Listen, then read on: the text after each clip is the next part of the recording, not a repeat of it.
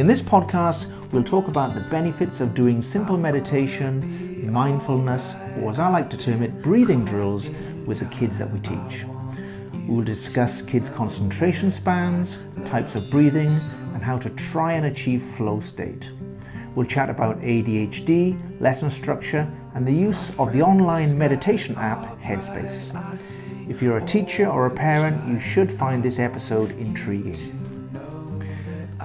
Before we kick off, let's just take care of a little bit of business. The Active podcast is unsponsored at the moment, but this episode is brought to you by The Edge Performance Analysis Solutions.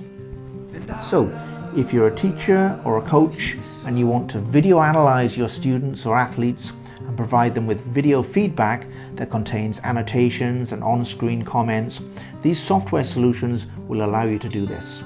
It also means that you can bring all your members together on one online platform at the same time, creating a real community. Very powerful piece of software. Check out the Edge software solutions for education and sport on the links that you can find in the description box on this podcast's website. Give yourself the edge. So without further ado, let's roll the podcast.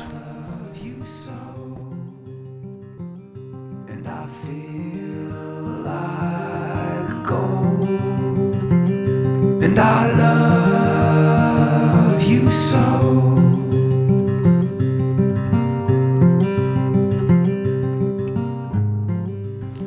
Welcome to the Active Podcast. My name is Ian Simpson, your host. Today I'm on my own doing the podcast. My co-host Matthew is off enjoying himself somewhere, so I thought I'd have a go at this on my own. Actually, we will have a guest for you joining us on the show, but it'll be a virtual guest. I'll explain a little bit more about that later. So today's podcast is entitled, Should we teach our students, our kids students, should we teach them meditation? So already I can hear the doubters saying, meditation, kids, that doesn't fit. Well, let's talk it through, yeah? This is sort of an extension of the Active English series. The Active English is teaching English through human movement. So it's a sort of branch of that, something I'm sort of trying out and I'd like to get your feedback on. So let's start with meditation. What is meditation? Well, we all know basically what meditation is, but one of the bad things about meditation is the image that we associate with it, because from days gone by we associate meditation with religion, with people sitting cross-legged, chanting with their hands together in a praying position, and incense sticks. This is not necessarily what meditation is, and especially modern meditation, which by the way now we tend to call mindfulness, not meditation,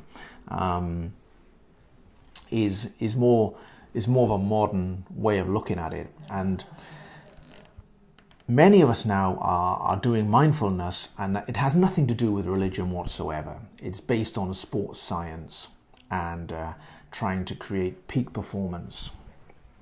So with that in mind, so what is mindfulness? Well, mindfulness is being present in any moment in time. So we cannot affect what we've done in the past, and we don't know what's going to happen in the future, later on today or tomorrow or next week. All we can control is this moment in time. And if we can be aware of this moment in time, more aware of this actual moment in time, using all our senses to evaluate what is going on at this moment around us, within us, using all our senses, that is being mindful at this particular moment in time. And it's a very powerful way to feel and to be. And an extension, I should say, part of that is breathing. So when we teach meditation, mindfulness to kids, maybe we don't want to call it those things. Maybe we want to call it breathing game or breathing exercise, because the breathing is the one automatic and natural thing that we do, that the body does automatically. And yet it's very much not thought about, very much not considered. I don't know why. It's something that we just don't think too much about. Now, I'm saying we should think a lot more about breathing, because it's so powerful and it can help us and it can help our kids in so many different ways. Let's talk a little bit about breathing first. Basically, there are two kinds of breathing: mouth breathing and nasal breathing. When early man existed, basically human species breathed through the nose. And only in latter day, modern day human being do we breathe through the mouth. Breathing through the nose is a lot more effective than breathing through the mouth for the following reasons. When you breathe through the nose, nasal breathing, it creates or triggers a chemical called nitric oxide, NO. Now, the effect of nitric oxide is that it acts like an air cleaner. So as the air comes in through the nose, it cleans the bacteria. That's the one effect. The other powerful effect that it has, nitric oxide, is that it increases oxygen uptake. It actually allows you to use the bottom half of the lungs to absorb more oxygen and uptake more oxygen into the system using the bottom half of the lungs. In addition to this, it triggers the parasympathetic nervous system. The parasympathetic nervous system is the nervous part of the nervous system that we call it lizard brain. You can imagine a lizard when he encounters danger. What does he do? He freezes, he stops, he looks left, he looks right, he's calm, he takes and he assesses the situation before making a decision what to do. So the mouth breathing, or the sympathetic nervous system, when that is triggered, it's the monkey brain. That's when you go out of control. That's when you panic, when you lose control of the situation and you start hyperventilating and your pulse rate goes up, your breathing rate goes up. Generally, we don't want that situation. We want the opposite. And nasal breathing triggers the parasympathetic nervous system, which lowers the pulse rate, makes you feel calmer, stops the blood rushing to the head by lowering the pulse rate, lowering the blood pressure, lowering the breathing rate. You basically calm down, and it's easier to concentrate, to get into flow state, and to make good critical thinking decisions. So it all makes sense as to why we should use nasal breathing as opposed to mouth breathing. So we can teach the kids that. We can teach it as a game if we want to. Now, how do we do this, and what benefit is it? Well, it has various benefits. By teaching kids breathing, or meditation if you want to call it that, and call it what you want, we are able to aid class control. So that's good for the teacher, of course, if we can get better class control. And it's good for the kids, because if we can calm them down and help them to focus, then they can get into flow state. If you bear in mind that on average, small kids, like kinder kids, can probably only concentrate for about, the little ones only maybe 10 minutes at the most on average, and our grade 1s, 2s and 3s probably about 15 minutes if we're lucky. So if you bear that in mind, that their concentration spans are very short.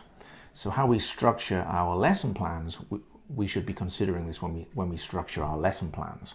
And maybe we can introduce some breathing games into the lesson at different periods in the time to help keep the students focused.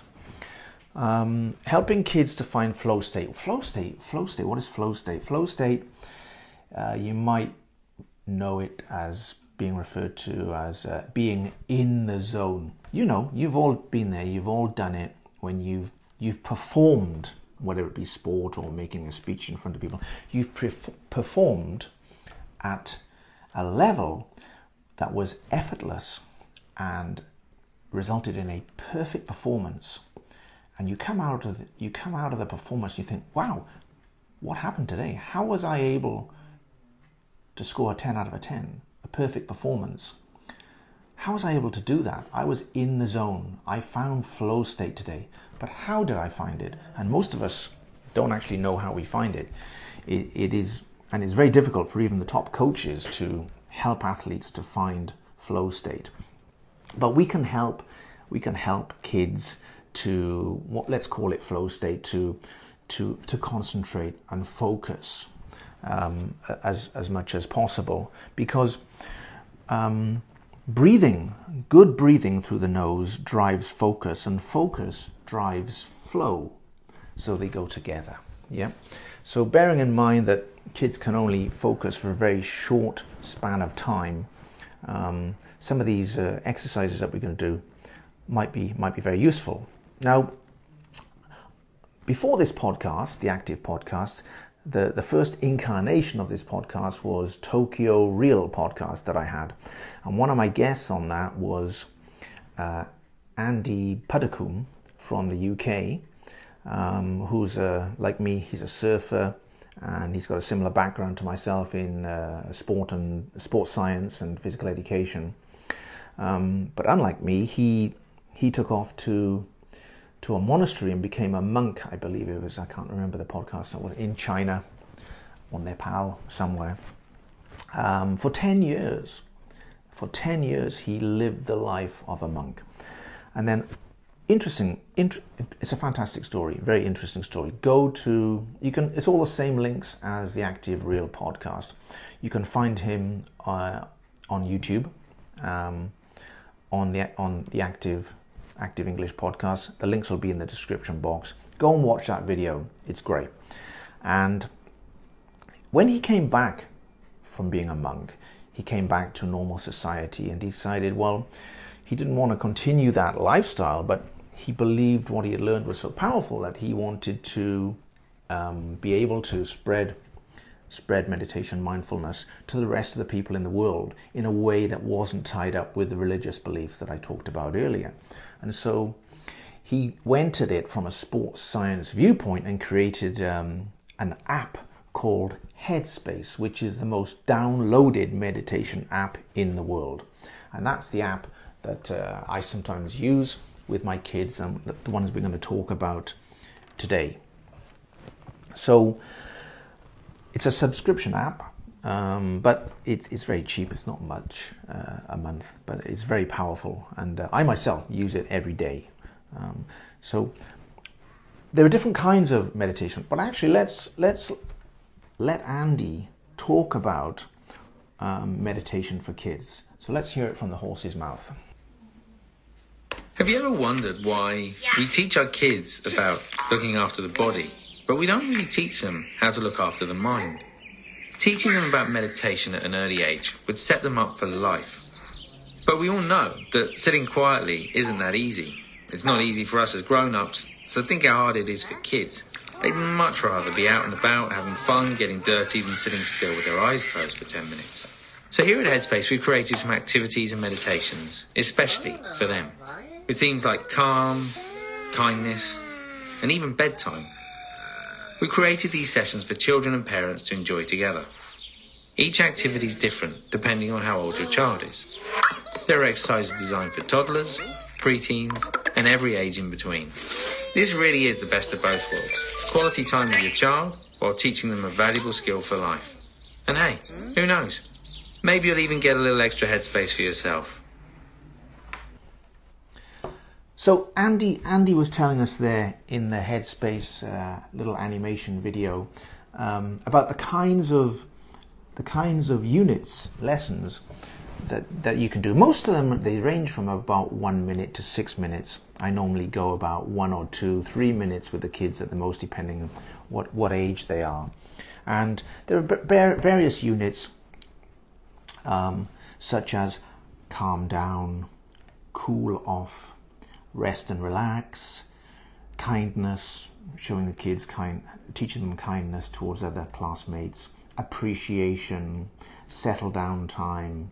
So all very, very relevant for what we want as teachers. Now, I know that even though his voice is very calming and the English is quite simple, for little kids they're not going to understand it. But we can teach them the words, help them to understand it by teaching them, just explaining to them in Japanese with some very key simple words what this is all about. And then they can use very simple English such as breathe in, nose, breathe out, mouth, relax image, touch your stomach, feel your stomach rise and fall. And they can try to do some visualization, some imagery.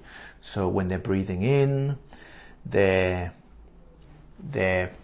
drawing an odd number, 1, as they're breathing out.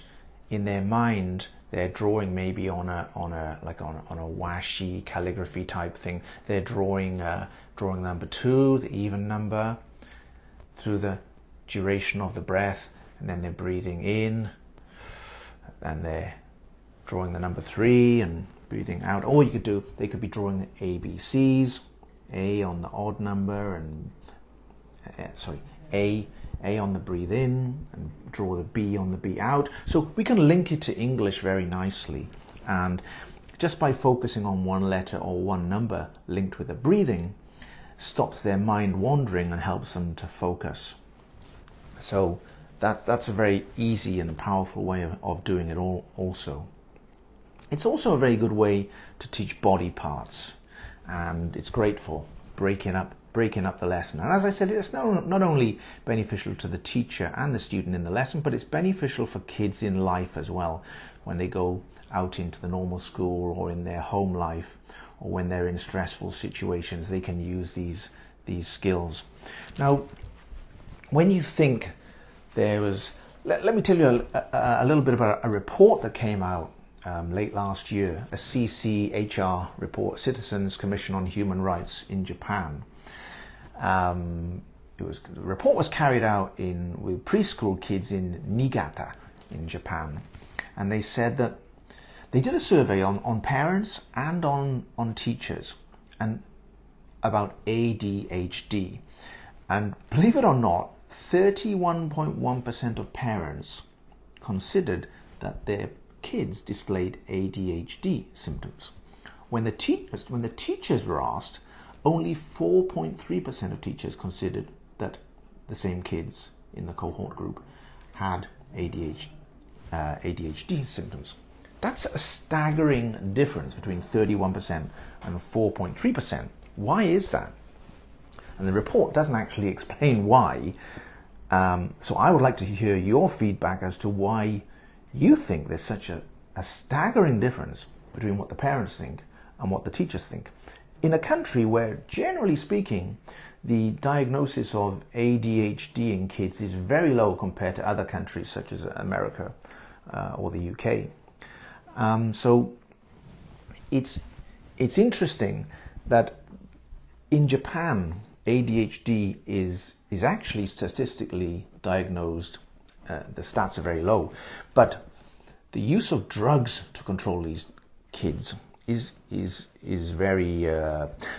They use drugs very early in the process when it's probably not necessary to control these kids in Japan, which is a very worrying factor, which is another reason why what I'm talking about today, simple breathing, mindfulness exercises for kids, can be a much more healthy alternative to drugs to control their ADHD, so-called ADHD behavior. I mean, ADHD is quite a modern illness, isn't it? Disease, really. If you think about it, when I was a kid, we didn't know we were allowed to have ADHD. You know what I mean? It's like it wasn't invented. We were just naughty. And I wonder, these days, do kids really have ADHD, or are they just naughty? Perhaps they just need a damn good slap. And before you write in, that's figuratively speaking, yeah. I don't really mean give them a slap. But maybe that's all they need. Maybe we've just gone over the top with it. But certainly, a big contributor to ADHD type symptoms, or let's just call it naughtiness or lack of self-control, is fatigue, is hunger, is noise, emotional stress, affected kids' concentration span. And you think about those words I just said, they're probably a lot of them are relevant when they come to our Eikaiwa schools at the end of the day after being in their main schools. They're tired, they're hungry, they get the class is noisy, they're emotionally stressed. No wonder they can't focus very well. So another reason why perhaps we might be thinking about breathing exercises for the kids. So what do you think? What do you think? Please write me. Please hit me up with your comments. I'd love to see them, and let's talk further about it. I'll see you on the next podcast. Thank you.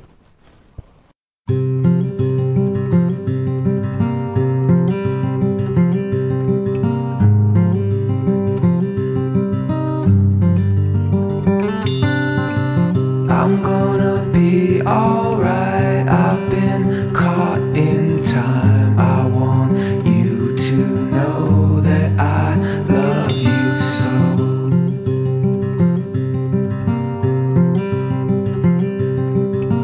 My friend, the skies are bright. I see orange light. I want you to know that I love you so.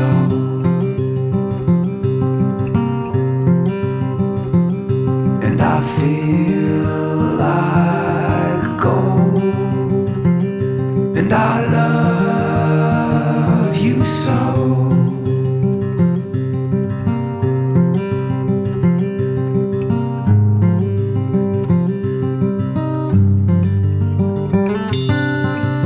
I'm gonna be alright. I've been caught in time. I want you to know that I love you so.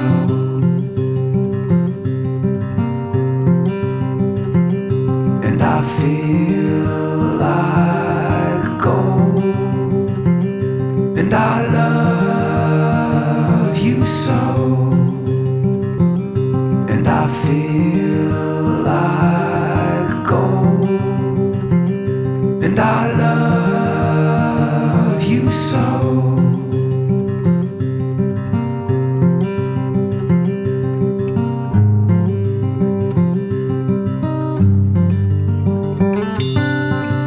I'm gonna be alright.